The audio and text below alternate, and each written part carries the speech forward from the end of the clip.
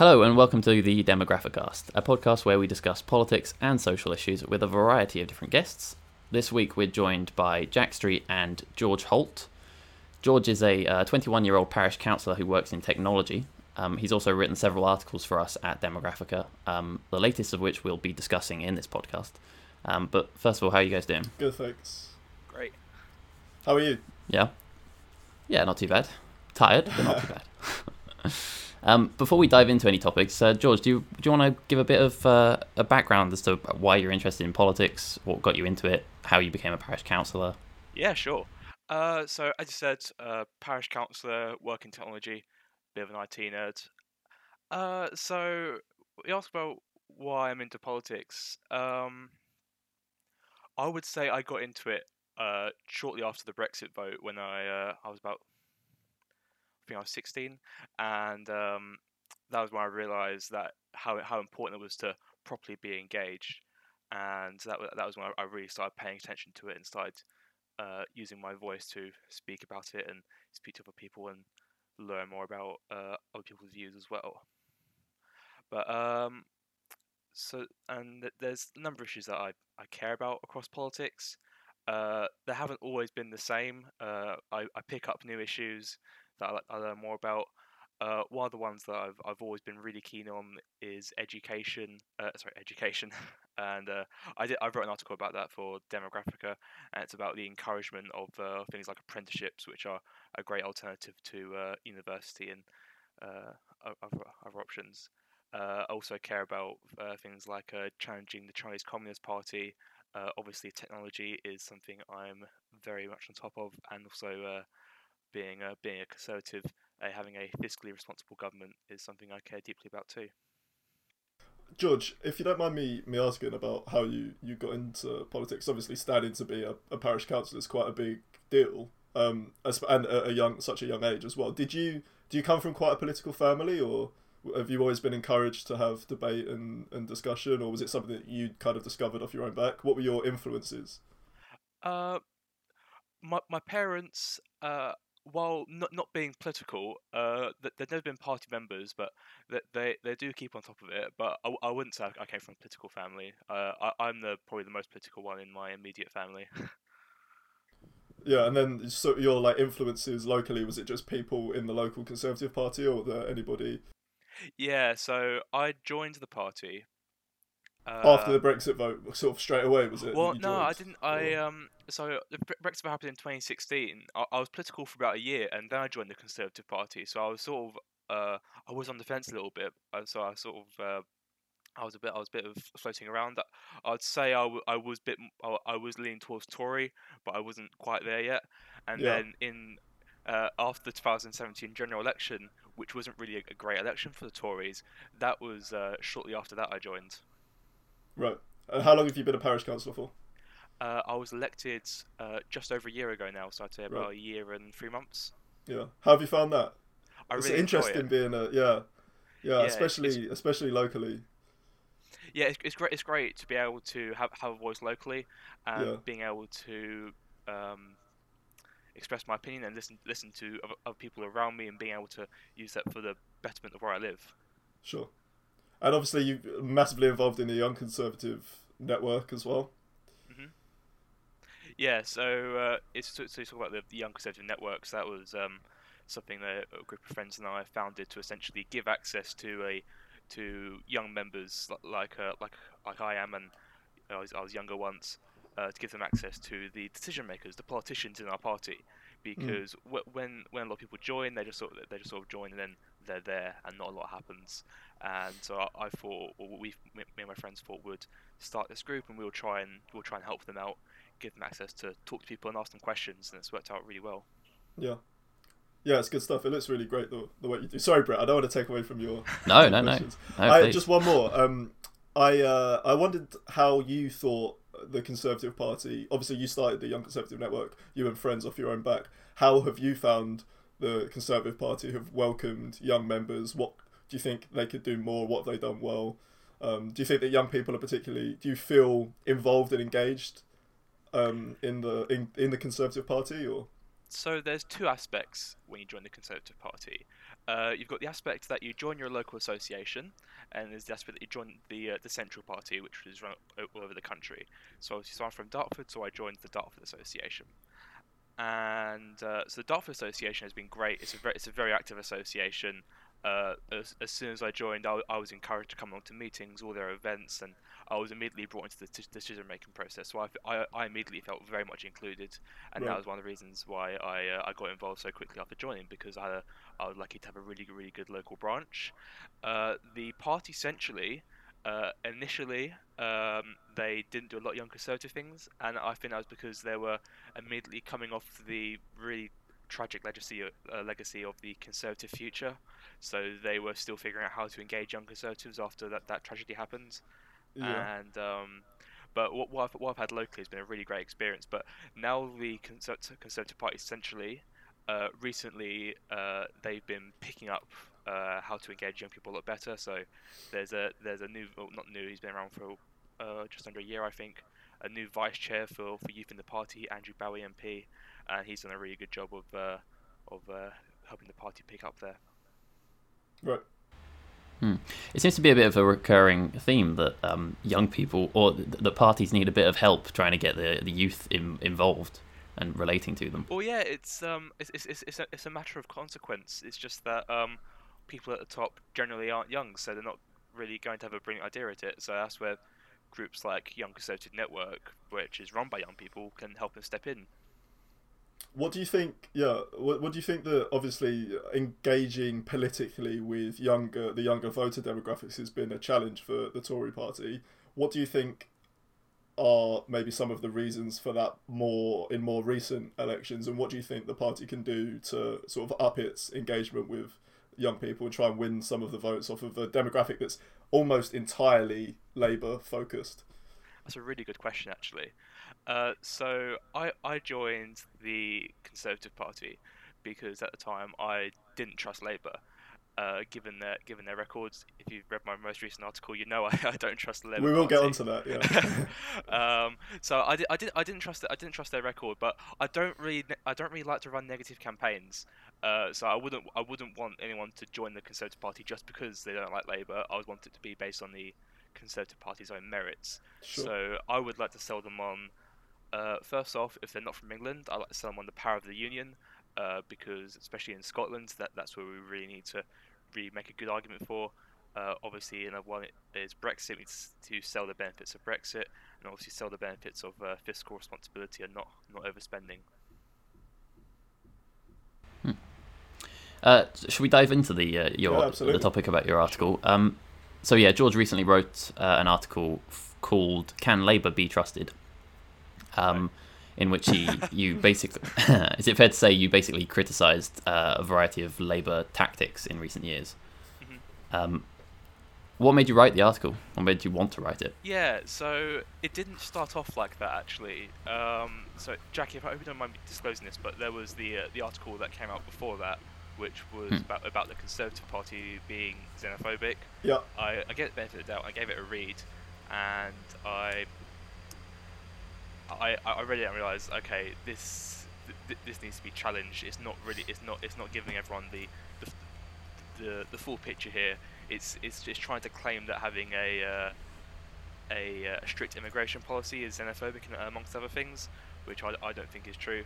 So initially I wrote this article as a response to say the Conservative Party is not xenophobic. We are an open party, and initially to make that argument I had to critique how Labour made their arguments, and then it just sort of spun into this other thing where I was talking about how Labour couldn't be trusted to make these arguments against us, and that's how it got transformed into that, actually. Right. What are your thoughts on Labour generally? What am I don't. My thoughts on Like, as in, where do you think it's failed in recent years? Like all political parties, Labour is a party of people, and there are good people in the Labour Party. I know Jack, and I've spoken to people in the Labour Party. I've got nothing against anyone personally in the Labour Party.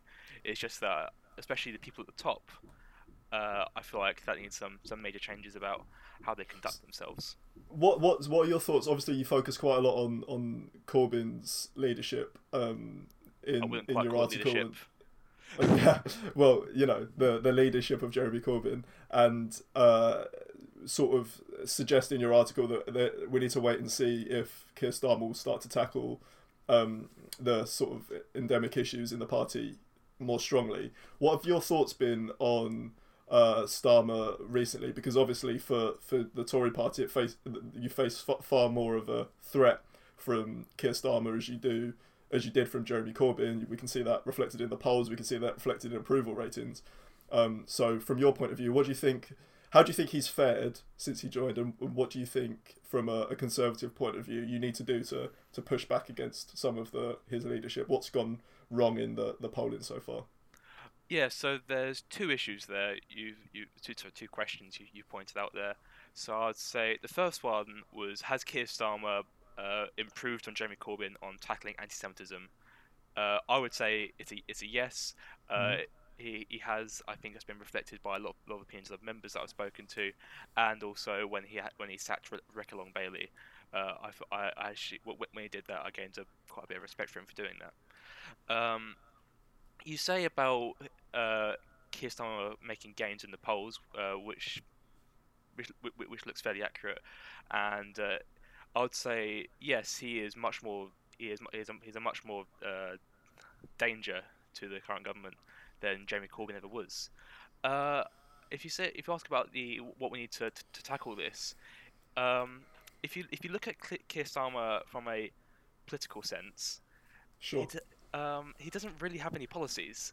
He's sort of here. I feel like he just wants to be this entity that says I'm not Boris Johnson.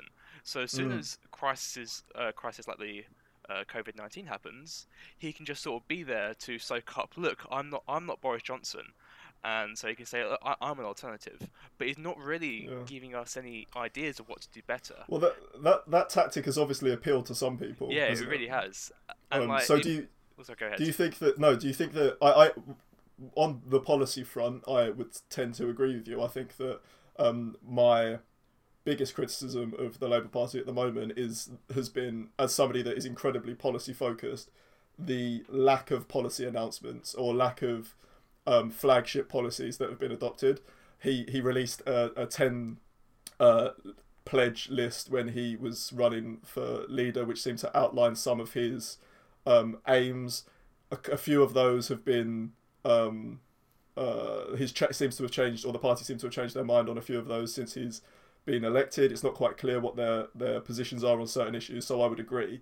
But as far as him and his electability, that has obviously appealed to a section of the country. And the reason that I ask is do you think that people just trust the Labour Party more now Starmer's in power, or now Starmer's the leader, which is why he's climbed in the polls? Or do you think that do you think the leadership of Boris Johnson has been a factor in that Keir Starmer is not Boris Johnson? People feel like Boris Johnson hasn't done a good job in the past 6 months, and therefore they're moving their support towards the Labour Party. So I believe if you look at the polls and you can separate it out, support for Keir Starmer is relatively higher than it was before, but support for the Labour Party as an entity is still relatively low. A lot of people still don't trust Labour; they just trust Keir Starmer. So he's got a problem where his own party is holding him back here.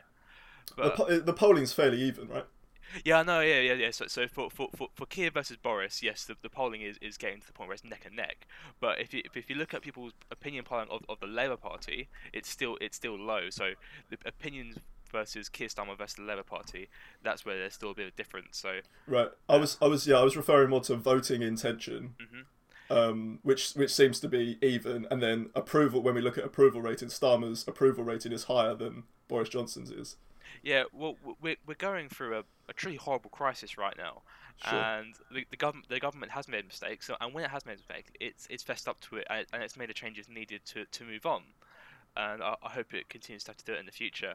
So it's relatively natural the Conservative Party is going to get a few bumps in opinion polls because it's having to go through an unprecedented time right now, having to make very very difficult decisions. Yeah. Do you think they have fessed up to their errors enough? Um, are there any areas in particular you think of that they haven't? Uh, Lack of testing, goals met, lockdown not introduced in an effective enough way. Some of the U-turns that they've done, maybe the Dominic Cummings fiasco. The U-turns are where where they're saying we've got this wrong. We're going to change our minds. Where with testing, maybe in retrospectively, it could have been done faster, but we were limited with what we had at the time, and it was done as quickly as possible for them. Are you happy with the level that that's at now? When looking at the COVID, when looking at COVID in particular and the regulations that are in place at the moment, the testing levels that are in place at the moment, when we look at maybe some of our counterparts or some of our friends in Europe, the sort of testing that they're doing, I'm thinking Germany in particular, are you happy with the level that we're at the moment and the direction that we're going in? Well, I think this moment right now we're testing higher than Germany. But so what I would want to move the UK closer towards is that Europe as a whole was completely unprepared for the COVID crisis. Europe hasn't seen this level of crisis in a very, very long time.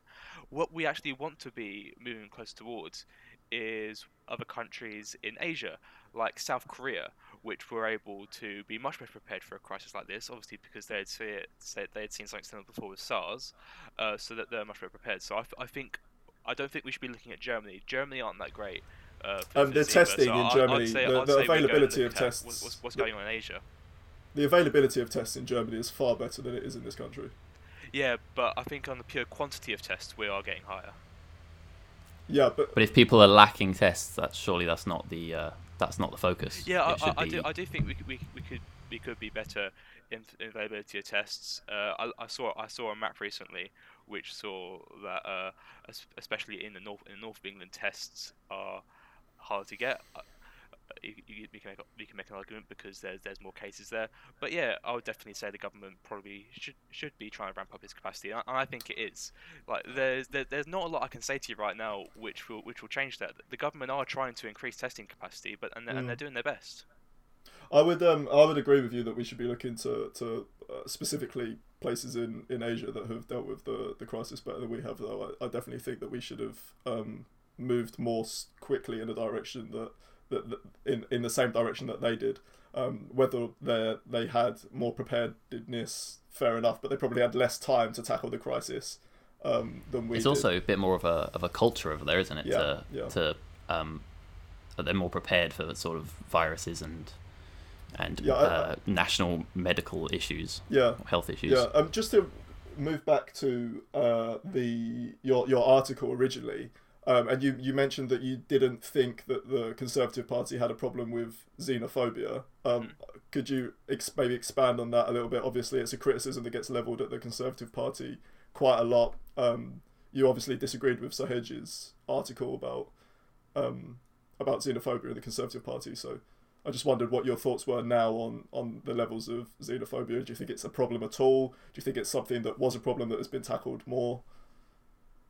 Yeah, they're in every party, and you see it in Labour too. There are always the extreme wings which have really, really abhorrent views, and when there is someone with those views find herself in the Conservative Party, I've noticed the Conservative Party have been very good at stamping them out very, very quickly. I saw recently an activist had made a really horrid remark, and she was suspended within the day. And so I believe the Conservative Party is on top of this issue, and they do take it very seriously. And as I put on my article, if the Conservative Party is xenophobic, why is their cabinet full of people who are descendants of immigrants? Because we aren't xenophobic. We are not worried about where you came from. We don't think about where your parents were born. That isn't a factor to us. Or isn't a factor, and it isn't a factor to me either. Sure. Yeah. I think I mean the xenophobia thing. I think, and in particular, a more virulent form of Islamophobia has been something that's infected the Conservative Party for a while. And unfortunately, it doesn't. I wouldn't say that it's been maybe tackled as strongly as it should have been. There was obviously an inquiry that was led that was deeply criticised by the Muslim community in this country as not being strong enough, and as Labour have very rightly had to do, there hasn't maybe been enough engagement with these communities to work out what the communities themselves want to see in the party tackling these problems. That was one of my biggest criticisms of the Labour Party under Jeremy Corbyn, was that there wasn't enough engagement with the Jewish community about how the Labour Party can create more of a welcoming space for Jewish members, and for the Jewish, and how to appeal to the Jewish community more at large. You look at what happened with the Labour Party and their inquiry, what I wrote about in my article, it's just that I don't think their original inquiry that was done that was done independently by Shami Chakrabarti could have possibly been taken seriously, because why would you have a member of your own front bench do an inquiry? But the same could be said for the inquiry into Islamophobia in the Tory party. Well, it wasn't led by a member of the front bench. No, but it was still widely criticised by the Muslim community as not being thorough enough, and cases that were catalogued by watchdogs weren't responded to effectively. It was an independent inquiry as well, right? Yeah. So when I believe the independent watchdog came to the Conservative Party, they said they trusted us to do our own inquiry after we gave them certain assurances. And I believe it was the Equality and Human Rights Commission. Yeah. Yeah. So I believe that's going on. That's still going on now. But when I looked at the Labour Party, they decided to do their own inquiry because they didn't trust the Labour Party to do that inquiry. So I think it says a lot of the Conservative Party is trusted by the Commission and the Labour Party isn't. So yes, I do agree with you. Islamophobia is abhorrent. It is a disgusting thing, and it should be tackled. And I really hope the Conservative Party is tackling it, and I think they are. I've seen cases when remarks have been made like that, and the Conservative Party has dealt with it very efficiently. But if anyone's listening to this and you do see a Islamophobic remark or action, report it, please. Sure. Do you think the case is a little bit what's the word? Diminished, I suppose, when you've got a leader, when the leader of the Conservative Party has made arguably Islamophobic and other I don't want to say maybe racist is a strong term, but racist remarks. Yeah. Well, I'm not Boris Johnson, but all I can say for him on that front is that he did apologise for what he said in the past, and he has moved on. Yeah, I mean, it's obviously, I think that Boris Johnson over the years and even now is somebody that has said things to further his individual position at the time, and I think in many ways I have less respect for that than somebody that has strong views in a certain area and is upfront about those views. I do think that a lot of the things that Boris Johnson has written specifically for The Spectator in the past have been disgraceful, but also the thing with Boris Johnson is that it's very hard to pin him down on any of those views because they happened so long ago, like you say, and not all of them. The letterboxes one was fairly recent. What year was that? I'm not sure. It was was it 2017 or something? Was it really? I can do something. Let me do a quick research before I. That is obviously disgraceful, and I think if Jeremy Corbyn had have said something that outwardly racist, the press would have had an absolute field day. And I do think, George, that this is where you can see a slight disparity in how seriously these issues are taken. Anti-Semitism in the Labour Party was not tackled strongly enough for years, and it was let to be out of control. And I think it's great that it's now being tackled more strongly. And I think there's probably still a long way to go, but to have consistency in that view, I do also think that the more blatant Islamophobia that can be seen in the Tory party, especially by people like Boris Johnson, needs to be called out a lot more strongly by those in the party. And it's obviously difficult, right? Because he's the leader. So yeah, with the letterbox remark, that was in 2018. So when he was writing that, he was writing it in favour of people being able to wear burqas, and what he said, it was completely in bad taste. It wasn't a good thing to say, and I don't believe you should say things like that. But I believe he's moved on. But he wasn't saying it out of hatred for people who follow Islam. It didn't come from that place. it's underpinned by ignorance more than anything. Yeah, think. Would you not say? I would say it was it was an ignorant remark. It was a moment of error. He probably shouldn't have said it, but he didn't say it out of a place of hatred. He wasn't saying it because he didn't like people who followed Islam. No, the context was that he was saying it because he was talking about a burqa ban that had been put in place in Yeah, Denmark. and he was speaking out against that. Yeah, but that he was saying that that wearing burqas looked ridiculous and compared it to that. Yeah, an odd way to make an argument for freedom to wear what you like, to then mock the people that you're supposedly standing up for, and which is why I say that it comes of a position of ignorance. But I think that's who Boris Johnson is. I think he has those views because he is ignorant, and it comes from a place of ignorance, not engaging with those communities well enough. And you mentioned that the cabinet and having the most diverse cabinet ever, which is all well and good, but I think fundamentally whether you're pro-diversity or pro-equality of opportunity, for example, comes down to what you push in policy. And what I haven't seen from this Conservative Party, or really Conservative parties in the past 10 to 15 years, is a position that promotes equality of opportunity for disproportionately represented communities in the past. I don't know what you think about that, George. Well, I think the Conservative Party is the party of equality of opportunity. The fact that the government is agnostic to the colour of your skin or your gender, that is equality of opportunity, is it not? Well, no, it's not. It's not good enough just to say that you're not discriminatory. You have to show that through the policies that you enact and the sort of society that you create. Well, but there's also other places where the Conservative Party has been able to promote equality of opportunity. Things like apprenticeships have enabled people from all different backgrounds to be able to launch careers relatively quickly. But do you think the party in itself is representative of represents a diverse party? Well, maybe that's not the right wording, but I don't know if you know what I mean. Well, I don't have the statistics for diversity in the Conservative Party in front of me, but as you pointed out earlier, if you look at the very top of the Conservative Party, it is a diverse place. Yeah, I do actually have some statistics for the diversity in the party. And only 24% of Conservative candidates elected in the last election are female. Mm-hmm. And 6% are BAME. Mm-hmm. Now, the Conservative cabinet does have 17% BAME, but still only 24% female. Mm-hmm. So do you think that sort of... to me, that doesn't sound particularly diverse, specifically on the gender front. Well, in terms of diversity, I'm not exactly sure what you're asking to propose here.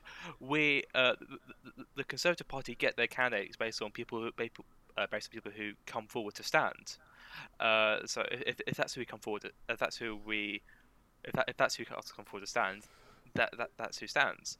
But what we aren't going to get in is where we decide our candidates based on their gender, based on the colour of the skin, because that is not equality. If we decide that it's like, okay, we suddenly need to make sure 50% of our candidates are female, which would be a great thing to have, but it shouldn't ever be a requirement, because then we start shutting people out, and then you start getting to things like all women shortlists, which I think are incredibly offensive.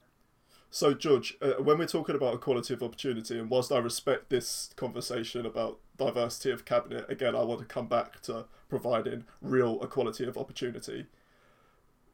Is it not equality of opportunity to ensure that people of all backgrounds have a chance to be able to stand? Yes, of course I do. So if your party isn't appealing to those who come from minority backgrounds, does that not mean the party has a job to do in terms of providing equality of opportunity to people? If you have candidates that if the party as a whole isn't represented by people from all different backgrounds, and you have, and this is what the Labour Party does, and you have people from minority backgrounds that want to be able to stand, those people are prioritised because the Labour Party wants to encourage people from disproportionately represented backgrounds to stand. Well, It's to, not to, about to it's say not the about Conservative pushing Party people doesn't forward have just because people they want from to. those backgrounds isn't correct to me. I've been a Conservative, as I talked about earlier, I've been a Conservative Party for a fair few years now, and I can see the Conservative Party does appeal to multiple backgrounds. And maybe the Labour Party does that on a wider scale, but the Conservative Party it does have people from a diverse range of backgrounds there. And then when we come back to policy implementation, to you, what would be the Conservative policies over the last 10 or 15 years that have promoted equality of opportunity in society?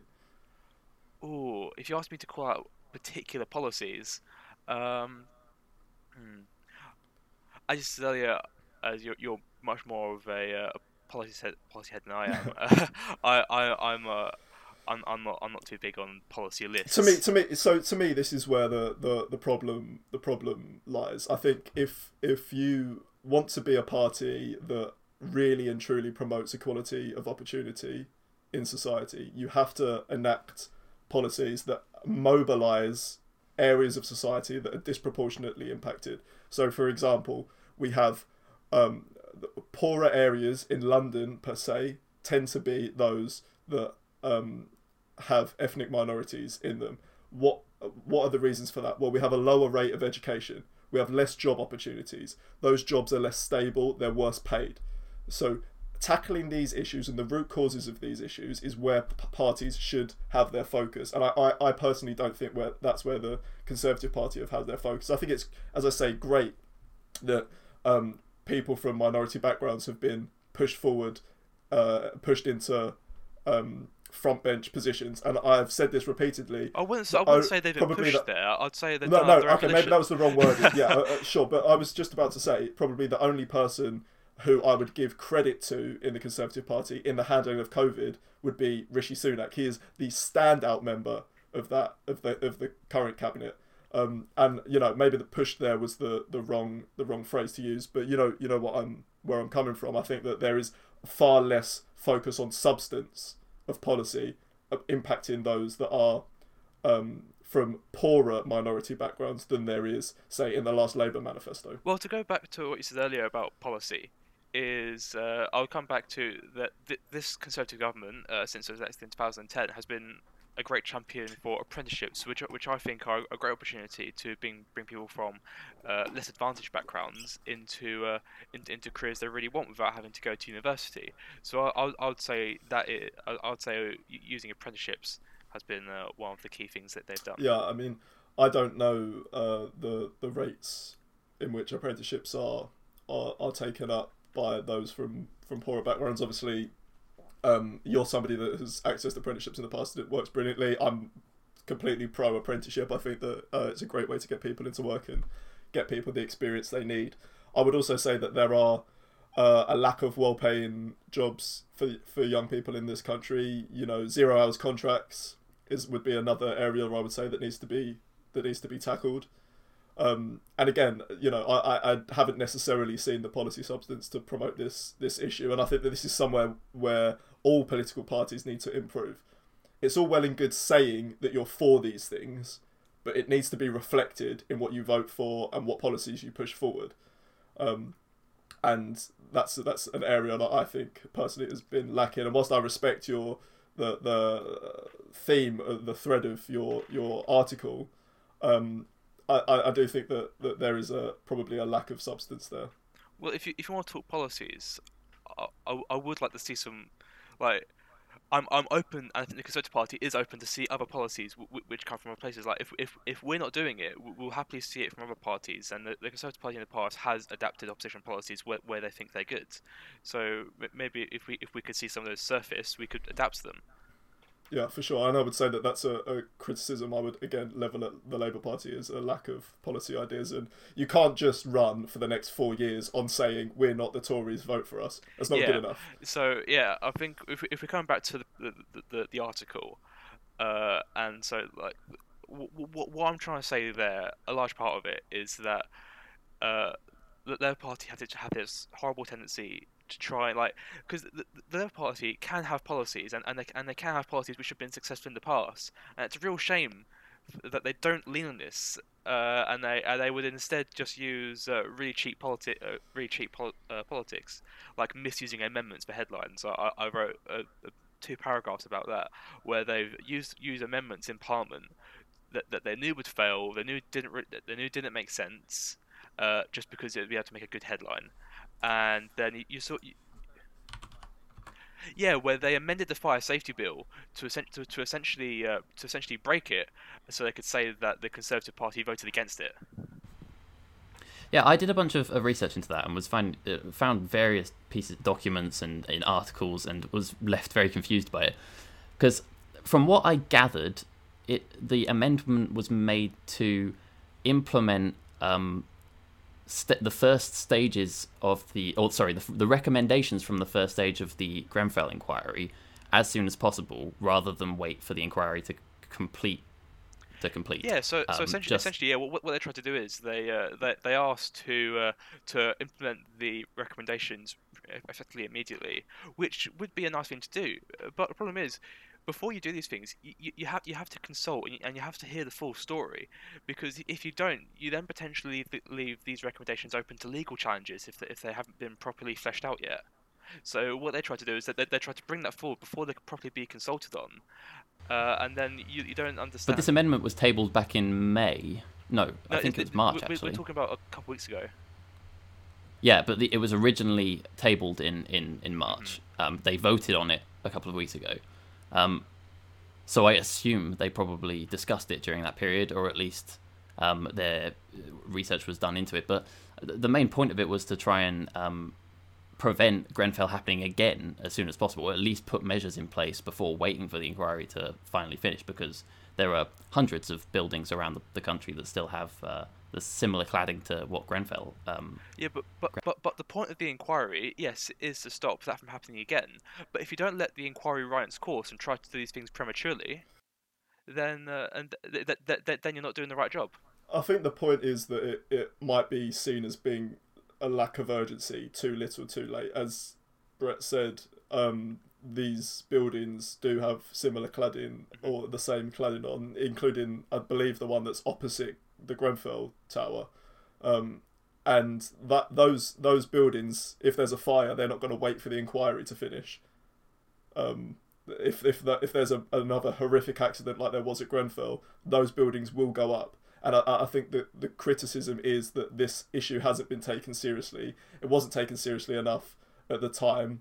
It isn't urgent enough now. And then when you have people in the Tory party, for example, like Jacob Rees-Mogg, who believes that the people in Grenfell died because they lacked common sense, I think that really reflects the issue here.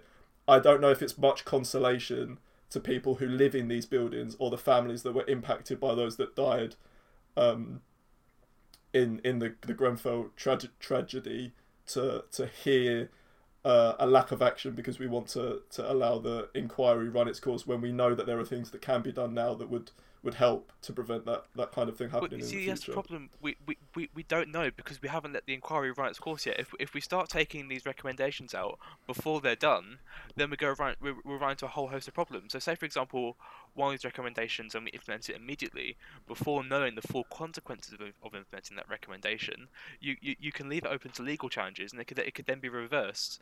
Or would you rather wait and get the right recommendations that are less open to those challenges and be able to implement them robustly?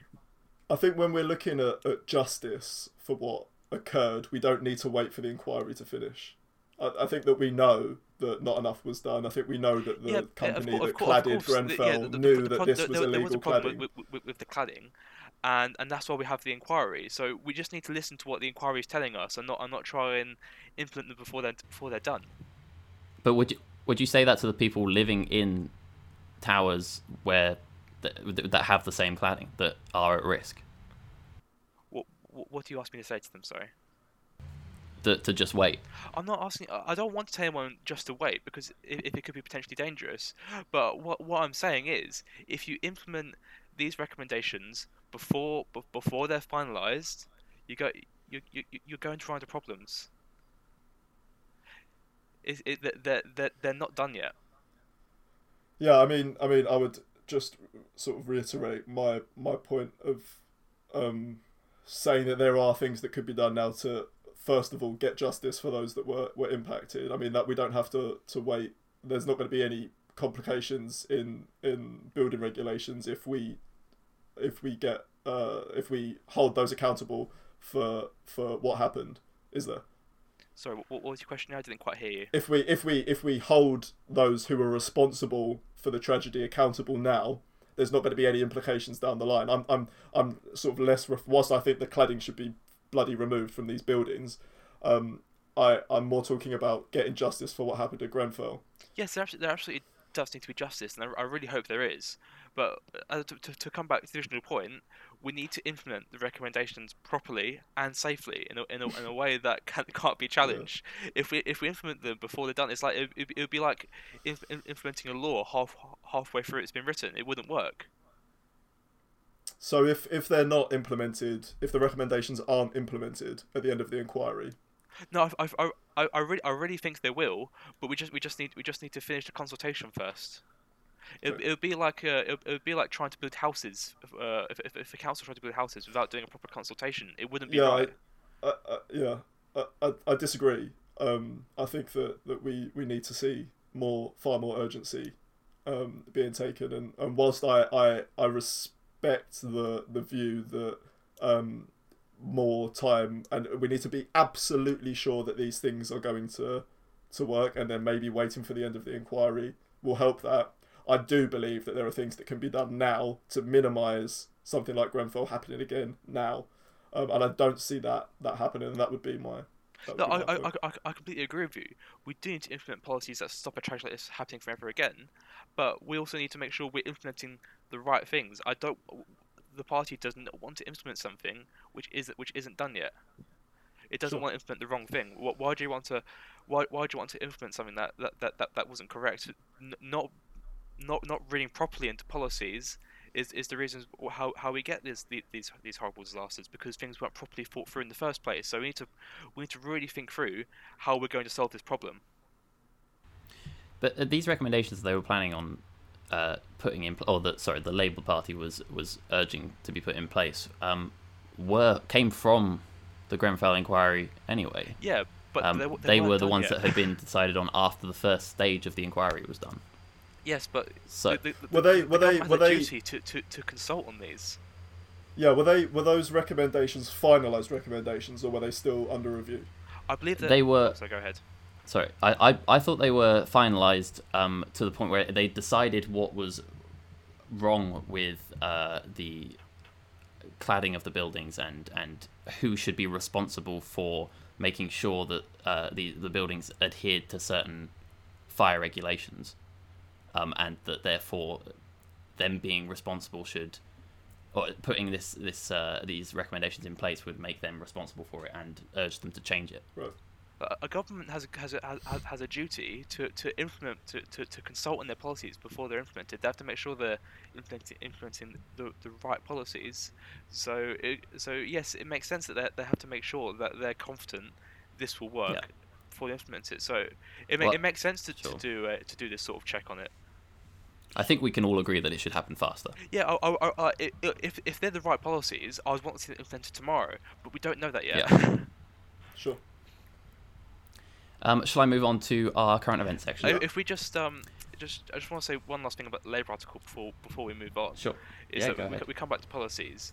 Like if you're considering voting for Keir Starmer, as it stands right now, just ask yourself, like, what does Keir Starmer stand for? He doesn't really stand for anything, and I think people will probably get the chance to see that soon enough. Well, yeah, I mean nobody can vote for him right now. Yeah, right? I know. Let's wait and see if when a manifesto is launched and when policies start being enacted.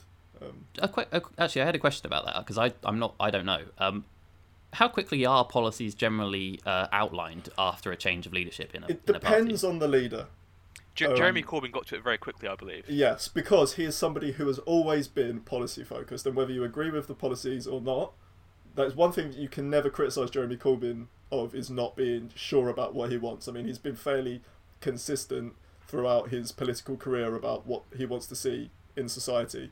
And one except thing, maybe when it comes to Brexit.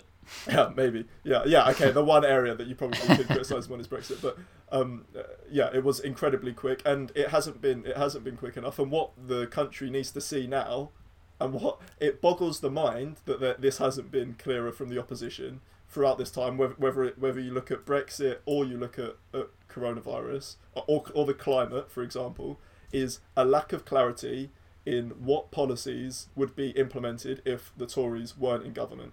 If we saw a Labour government, as George says, if we had a Labour government tomorrow, what would that government stand for? And that is still unclear, and it's not good enough.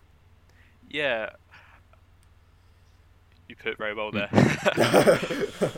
I'll move on to Sure, current events yeah. now, then, if that's okay with you guys.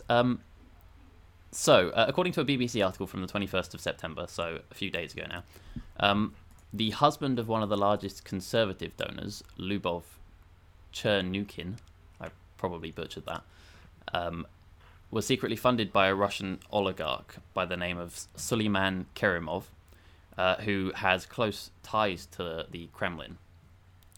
The article makes sure to point out that Chernukin's lawyers have said the donations are not tainted by Kremlin influence. Chernukin herself has given £1.7 million to the Conservative Party, and has paid to spend time with the last 3 prime ministers, including Boris Johnson. In light of the Russia report being released a couple of months ago and it being sort of largely ignored, do you think there's a reason that it's... or does a lack of investigation worry you if you see these kind of headlines? So it's ultimately up to the authorities to have an investigation if they feel that's needed, and this is still relatively new, and we'll see if there's an investigation, and if there is, I hope we get to the bottom of it. If this is dirty money, which I really hope it isn't. Does it worry you, George? Does it worry me? Yeah. I would never want to see our party come under that sort of influence. Yeah. The Kremlin sponsors horrible human rights abuses, and they are and how they treat their own people, I think, is frankly abhorrent. It is essentially a dictatorship in Russia. I would not want to be taking money from the Russian government, full stop. So yes, if it is investigated, I hope we get to the bottom of it. But if it isn't investigated, there's probably a reason why it hasn't been investigated by the authorities. They might not have enough reason for suspicion. Yeah. A couple things I'll just want to point out on this one, because I don't feel that there's a great deal we can talk about on this one. Yeah, no, But yeah. like, we've currently got our current foreign secretary, Dominic Raab. He's a former human rights lawyer.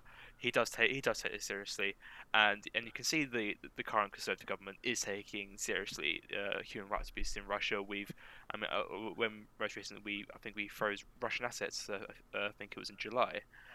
So yes, I really hope it isn't dirty money, and if it's not being investigated, it most likely isn't. But obviously, I don't work for the authorities. I can't comment really. Yeah, I mean the thing for me with there isn't loads specifically on the donations that we could comment on. The Chinukins are, I believe, British citizens. They are British citizens. I think isn't Chernikin the biggest female donor in political history? I think. Maybe. Yeah, I'm pretty sure she's donated a lot of money to the Tory party. They fled Russia? I'm pretty sure. I don't know. I I won't can be able to verify that for you. confirm that or not. Yeah, I'm pretty sure that they fled. They came here after fleeing Russia. There doesn't seem to be, from them specifically, any illegality. It's where this money has come from. I think it should be investigated anyway. I think any instance of possible foreign intervention in UK politics should be investigated. Even if we don't have loads of evidence to suggest it, there needs to be a thorough investigation just to see if there has been. And I don't think the Conservative Party should be worried about that. And if they are worried about that, or if they don't want to launch an investigation, I think that raises more red flags for me personally. Yeah, What I will say, it's actually it's in the authorities' hands if they want to launch an investigation into it. yeah, I mean, for me, it's the Russia report and the lack of action on the Russia report is more the problem here. And what we saw was the Russia report was released, and didn't it essentially said that there wasn't any evidence that there wasn't Russian interference in the Brexit vote, and that there needs to be clarity. The Russia report, from what I can remember, it didn't go particularly into details. It essentially suggested that there may have been, but it couldn't really prove it. Yeah. So why not investigate that? Or it could be picked up for investigation, but I'm not sure what you'd be able to prove. But the Russia report was an investigation within itself. Like, how much further can we go there? Well, it was an investigation into whether there should be an investigation, essentially, or whether, wasn't it? And it said that is that right, Brett, or am I wrong there? I mean, I don't know what the official term for it, but it wasn't an investigation because it was more of I don't really know. Maybe it is an investigation, but it didn't look into anything and it didn't search to find evidence. It was more of a these things have happened. Should we look into them? Yeah, my understanding was more it looked at whether there was sufficient investigation into whether there had been interference. So it was an investigation into whether or not there had been sufficient investigation into the issue, and what they determined was that there was not. So that there was a possibility that there has been Kremlin interference into UK politics and influence into UK politics. There hadn't been sufficient investigation into that, and that's what the Russia report showed. And it basically outlined the fact that we do need to investigate this. This is something that there is a massive possibility that this has occurred, whether intentionally or unintentionally, or whether it was known about or not known about. And this is something that we need to know clearly about. I'm not one of these people that is like 100% there is massive Russian interference in the UK government and that loads of people in the UK government know about it. But if there is any kind of Russian interference, I want to know about it. I don't want foreign powers, especially those who abuse human rights as often and as cruelly as Russia do, who sponsor awful regimes abroad. I don't want them anywhere near my democracy, and I think that's something that we definitely need to look into. I don't care who's in government, and I don't care what party it seems like they're trying to influence. That is something that we need to know about, and that's the real essence of it for me. I agree with you on I'll agree with you on that one, Jack. And so if you look at the Russian government's foreign policy objectives and what if you look at their behaviours and what they're trying to accomplish, it doesn't look like, and it's the same in America as well.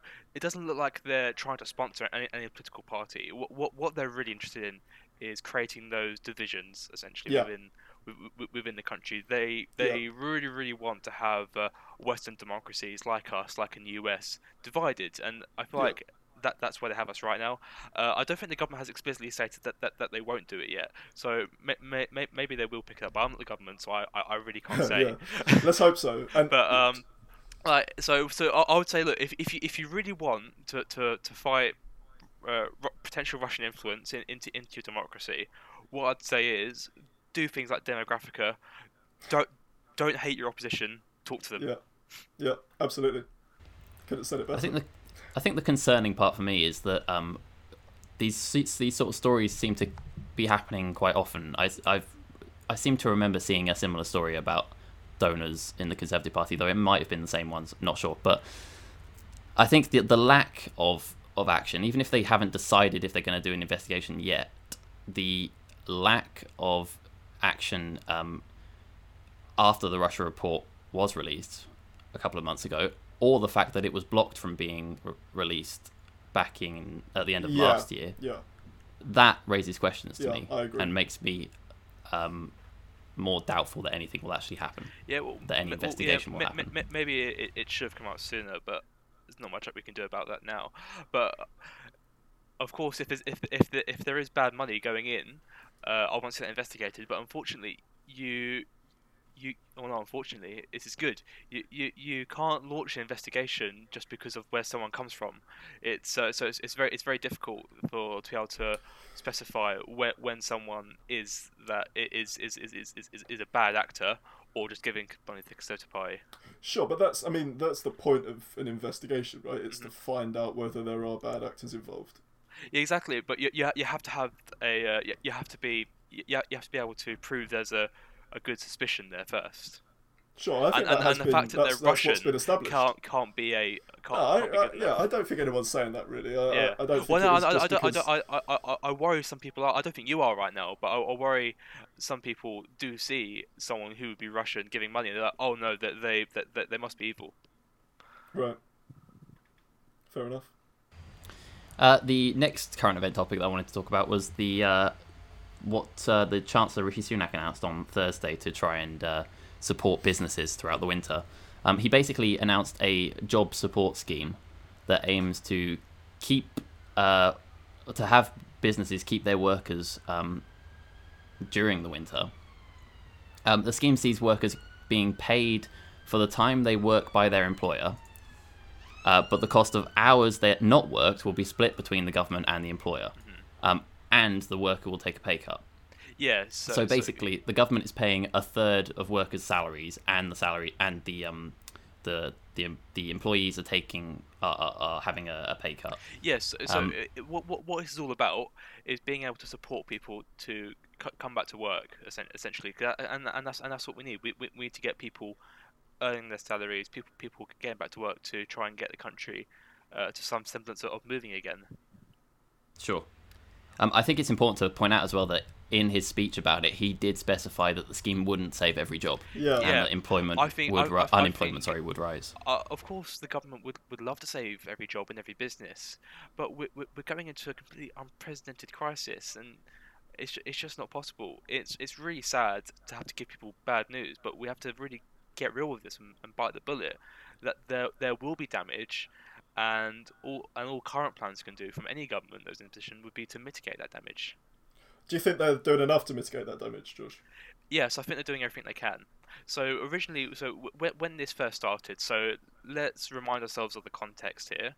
So in March, when we got hit, when we went into lockdown, you've got Rishi Sunak, and as you said earlier, he's to a lot of people, he's the shining star. But like he basically Maybe we wouldn't go that far. but he did have to hit the ground running. He'd only been chancellor for about a month. And then within his first month of chancellor, he essentially had to work very, very quickly to create a blanket scheme to save as many people as possible to keep them having money over lockdown whilst they couldn't work, and that was where the furlough scheme came from. So that's what they had there, and I think everyone said it was an incredibly generous scheme to prevent complete fallout. Yeah, just to interject quickly, sorry to interrupt you. Do you think the furlough scheme should be extended? No. Why not? Because the government, frankly, the government cannot keep it. The government couldn't afford to keep paying everyone's salary for another 6 months. We have to help people get back to work. We have to start finding a way to get back to some sort of semblance of normality. So I think the problem we would run into is if we replace the job support scheme with an extension of the furlough scheme, is that we would hit that dreaded cliff edge where that first scheme would run out and those people would have nowhere left to go back to. Why can other countries around Europe that are smaller economies than us afford to extend their furlough schemes for a year, but we can't? I don't think they can, and they're going to run some very serious problems soon. Why? So do you think that obviously the Chancellor's accepted that the people are going to lose their jobs because of this? I think anyway that a Chancellor saying that lots of people are going to lose their jobs, and he's admitted that we are going to see probably the highest levels of unemployment in recent history because of this, and there hasn't been any provisions put in place for people that are going to lose their jobs. Yeah, so I did want to touch on this a little bit. So I really hope in the next phase of support, because I don't think this is the last phase, but in the next phase of support, we do see additional support for people who aren't going to be getting their jobs back. What would you like to see? What? Well, if we look at this crisis, it's essentially forced everyone indoors, and that means it's essentially it's partly accelerated a shift in the job market that was already coming. Yeah. So where the rise of the online economy, a rise in Yeah. automation, and these things were happening in the long term, but now because we've been forced into it, it's now happening a lot faster. So Hmm. I would like to see the next phase of support, which helps people. Which will help people lose their jobs, to help them to retrain for jobs that complement the Okay. next industrial revolution, essentially. So I think that's somewhere where the government could improve on there, actually. What do you think about universal basic income? I thought you were gonna say it. I thought you were gonna say universal basic No, income. I don't like UBI. Really? Mm-mm. Well, that would be an effective policy that would help people to retrain because of this changing in the economy. Oh, Um, so this it might would be support people yeah. that are going to lose their jobs. It would ensure that people had surplus, had expendable income to put back into the economy, so they could support jobs. They could support their markets locally that have been so incredibly impacted by the So, coronavirus. so talking about UBI, so what you just mentioned there, I might support something like that if it was a temporary measure to help people get their expendable income and retrain. Yeah. Uh, what you're talking about there as the UBI, this actually reminds me of a 2019 policy from the Lib Dems called the Skills Wallet. If you remember that one, Right.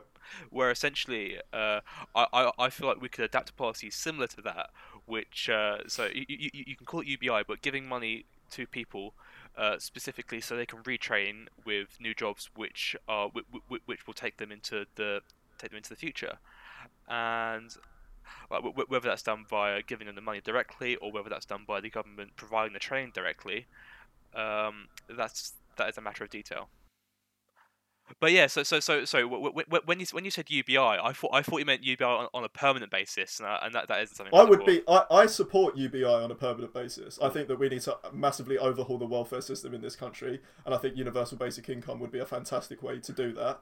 Um, but the thing is, for me, is that this policy, you saw the unions come out, and the sort of like the CBI and the Trade Union Congress and Unison saying that this was a welcome first step. That seemed to be the message. That we're glad to see action. We're glad to see that something has been announced that will help to retain jobs. But this term viable jobs kept being used. I don't really know what that means. Yeah, so It's unclear as to what when jobs are when going I to be heard viable protected. jobs, I was quite curious too, actually, Yeah. and I think there's going to be further clarification to come out on that soon. Well, I hope so because that's been Yeah, no, one of the Rishi criticisms. did say it directly. Yeah, that's been one of the main criticisms of all of these policies is that they've been unclear. And for a party that bangs on so much about providing clarity for business, all of these messages seem to be so unclear. There isn't certainty. There isn't certainty with COVID protections. There isn't certainty with Brexit. And what we are going to see is people lose their jobs because this scheme isn't wide enough. And I completely agree that we need to get people back to work as soon as possible. Well, I wouldn't. But I just want to stop you there. I wouldn't say people are losing their jobs because of the scheme. They're losing their jobs because they of will, COVID, George. They will. and the scheme is trying to help that. But they could Like, implement a scheme that was more this effective and scheme less people would lose isn't their pushing jobs. people out of their jobs. It's helping people retain them. Well, it indirectly will, because if you implemented a scheme that was more effective, companies would have the ability to keep more people on.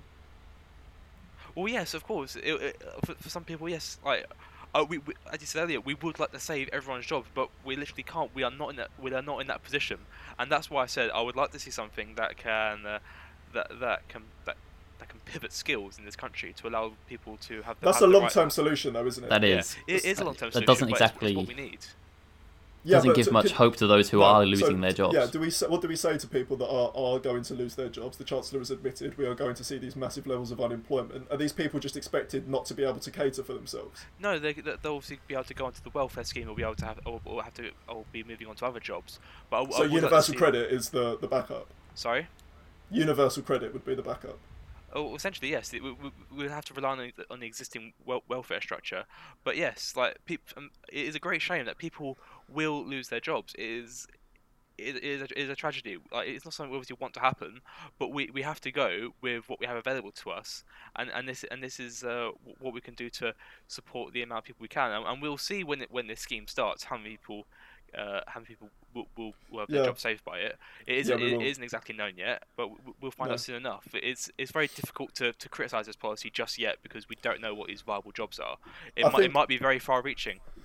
yeah, I think something that has been really striking for me was at the start of the pandemic when Rishi Sunak took the Chancellor role.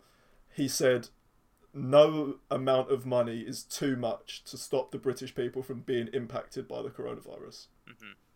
And now the message is there is an amount of money that is too much to save your job. There is a lack of support. There is going to be a lack of support for you. People are going to be damaged. We're very sorry about that, but there's nothing we can do. And I just don't think that that's true. I think that there's policies that are being implemented abroad and that have been implemented in the past that would protect people. There are ideas out there. It's not that there's a lack of ideas as to how to support people. We are going to see people with lose the their other jobs. countries that are continuing their versions of the furlough scheme, as I said earlier, they're going to run into problems in the longer term. Sure, but these aren't just one. It's not like we can only implement one policy. We can have protections for those to keep people in work. We can have protections to keep people to protect people who are going to be unemployed and not being able to find jobs for a long period of time. And we can ensure that there's a long-term plan to help support people in the future. It's not that there's this rule where we can only have one policy to protect people at a time. You can plan for all of these short-term and long-term implications, which is why I would argue for something like universal basic income, and there needs to be more support for people who are going to be without a job and who are going to be long term either unemployed or underemployed. And to say that these people that are going to be unemployed, the people that are going to lose their jobs, are going to have to survive on universal credit, a policy that's been massively criticised as not being effective enough and not having enough resources to protect people pre-COVID, when you're having loads more people go onto the benefit system after COVID and you expect that to be robust enough to survive, I think is naive. Well, as I said earlier, so yeah, so we're going to have to use the welfare system, but say universal credit isn't suitable. I know someone who was on the universal credit scheme, and he used it to, he lived on that, and he was able to get back to work within about 6 months. Obviously, When was that? this was pre-COVID. So this Yeah. is about just over a year ago, and but yes, there will probably have to be additional funding directed into the welfare scheme to be able to be able to support support these job losses. But I Yeah. do hope these people will be able to find other jobs in other places which are open. But like I'm sorry, but this was going to happen. It's a great shame, but there is like not a lot. We can only freeze these jobs for so long. There will be the point where the jobs will fall off at the end of that scheme. But using What things like the job support scheme means that we can essentially we can phase it through essentially, so there isn't the cliff edge of mass unemployment. I've heard business owners say that um, they have jobs that they're not going to be able to support at the moment that would survive post COVID. What would you say to those business owners? So could you repeat that? So that business owners have jobs that at the moment they can't support, but in the future post COVID will survive. And the furlough scheme is the only thing stopping is the only thing protecting those jobs at the moment. Well, But hopefully they'll be there post COVID. that means after the fallout has had its worst. That means that hopefully it will be easier for some of those people to go back to those jobs. But those people aren't going to be able to survive between now and post COVID. That's the point. Well, they will be able to survive because they can rely on the existing welfare.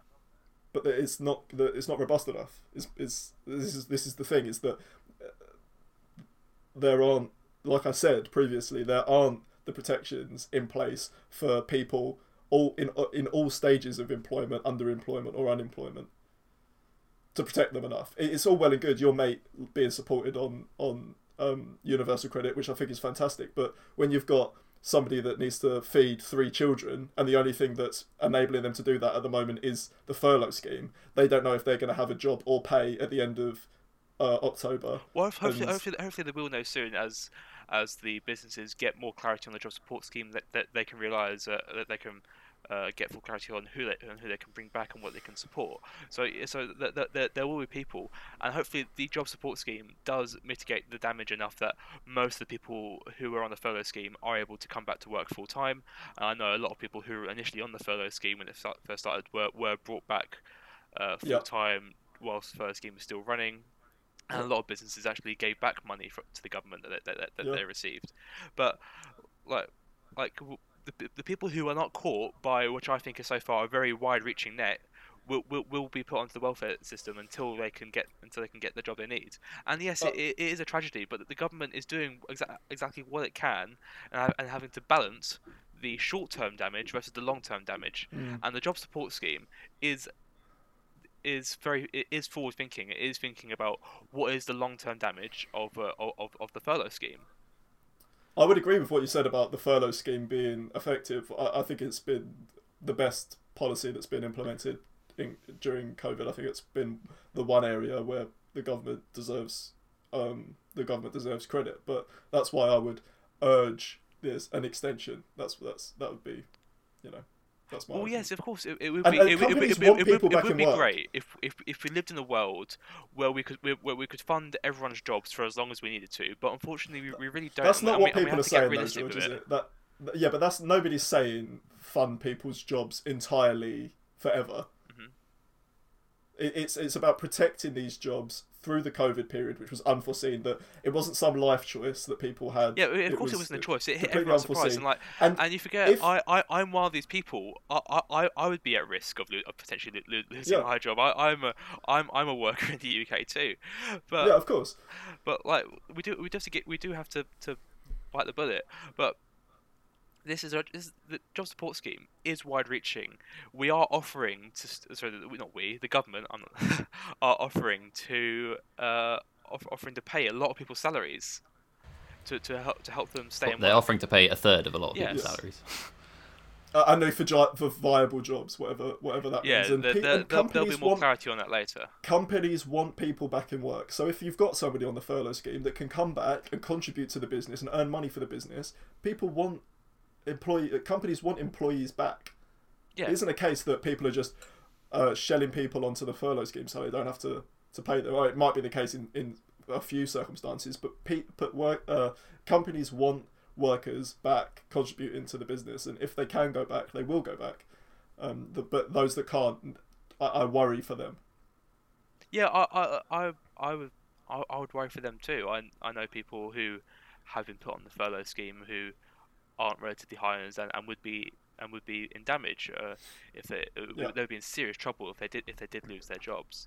And of course, it's a horrible tragedy to lose your job if you suddenly lose all your income on a day, and you don't know where to go, and obviously you'd have to go into universal credit.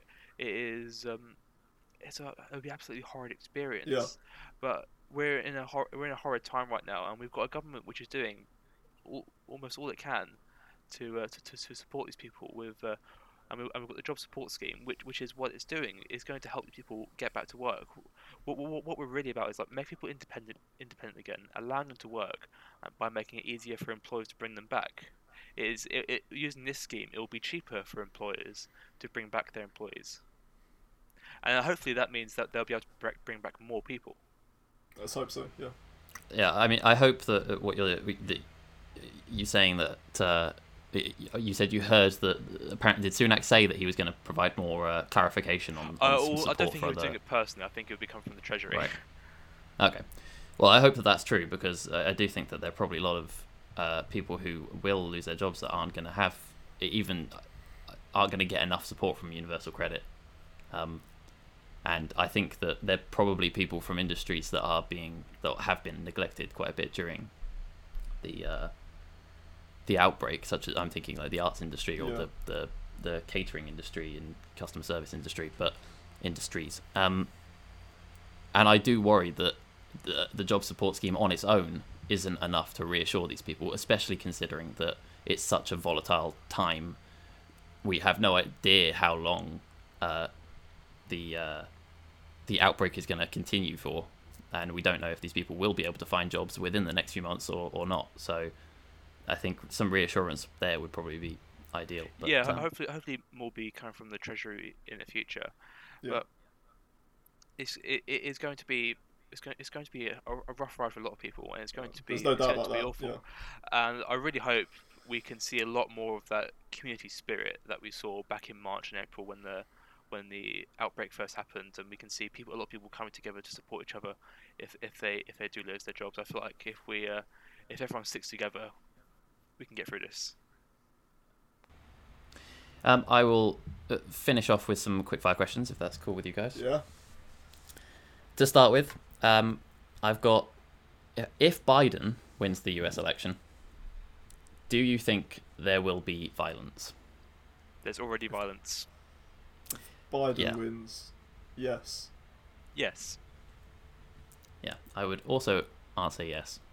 Sadly, I felt a bit iffy putting this question because I don't want to. There will be, in my opinion, there'll be violence no matter what. This is a really emotional election for a lot of people, and what's going on in America right now is very, very, very high stakes. A lot of people are very invested in it, and a lot of people do get violent, and you can see it's already happening now, and I feel like that will carry on after the election.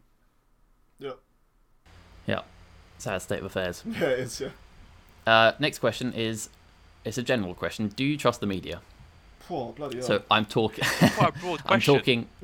It is. I'm talking all media organisations and not social media. To an extent. So, Sorry, go on. Yeah, sorry. I'll say to an extent where I can read something and I'd say, oh, that's interesting, but I would also want to try and fight it for myself. So I don't take their word as gospel, but I'll read it and not think, oh, that's a lie. So it's important not to look at the media as a single entity. So yeah, there are places that I go to that I trust more than others, and I read around, get your sources from multiple outlets, read from lots of places, listen to lots of different views, and trust yourself to come to the right conclusion when providing yourself with the means to do so. Read widely, listen to lots of people, listen to people from all sides of the spectrum, and figure things out for yourself.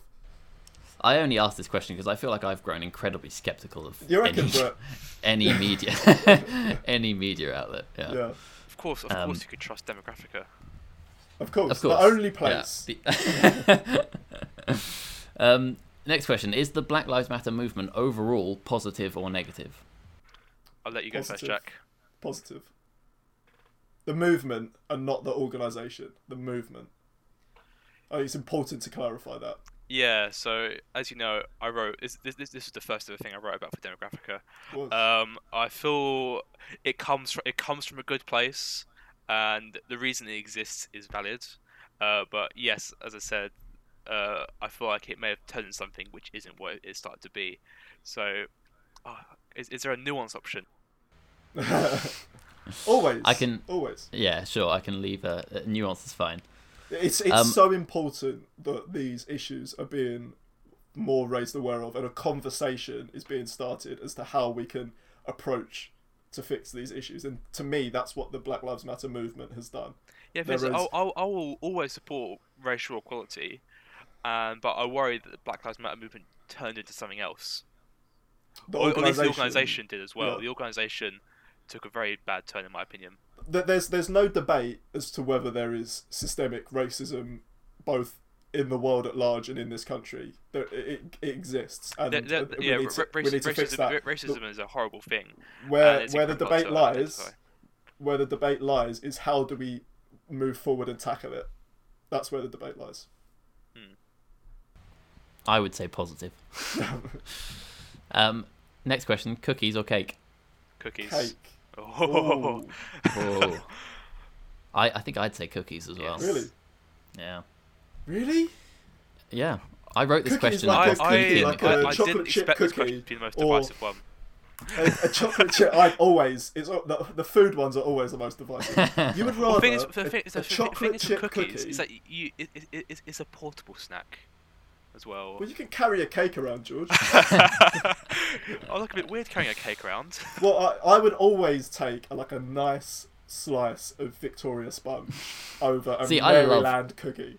Okay, how about a cookies and cream cake? No, too sickly. No. I love Victoria Sponge, but I'm more often disappointed by cake than I am by cookies. I'll tell you Really? what, if you like cake and cookies, go to Millie's Cookies and get one of those massive cookies, which is like a cake. That's good. Nuance. Nuance, yeah, that's the nuance.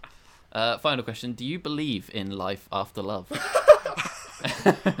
I do. Yes. I do. Yeah, I think it's important to believe that there is life after love. What a beautiful way to end And it. on that note, George, thank you so much for joining us, mate. Thank you. Yeah, for having me. thanks for coming, man. It's been great to talk to you guys. Yeah, and It has. it's so nice to have people from all different backgrounds to come on and spar about different ideas. I think that encompasses, and this conversation in particular encompasses what we're trying to do. And I would urge For sure. those that are on the right, that are Conservative supporters or Brexit Party supporters or whoever, send us articles and have your opinion heard as well, because we need to ensure that there is a balance of views and opinions. And I really would urge young people that are centre right or centre or right wing to feel like they have a place on our platform to be heard as well. yeah, for sure. George, are there any social medias that you might want to promote, or anything that you wanted to generally talk about to I'm get not. people to? I'm not a big social out? media person, to be honest. But if you want to follow Fair me, enough. I'm on Twitter and Instagram as at George_Holt.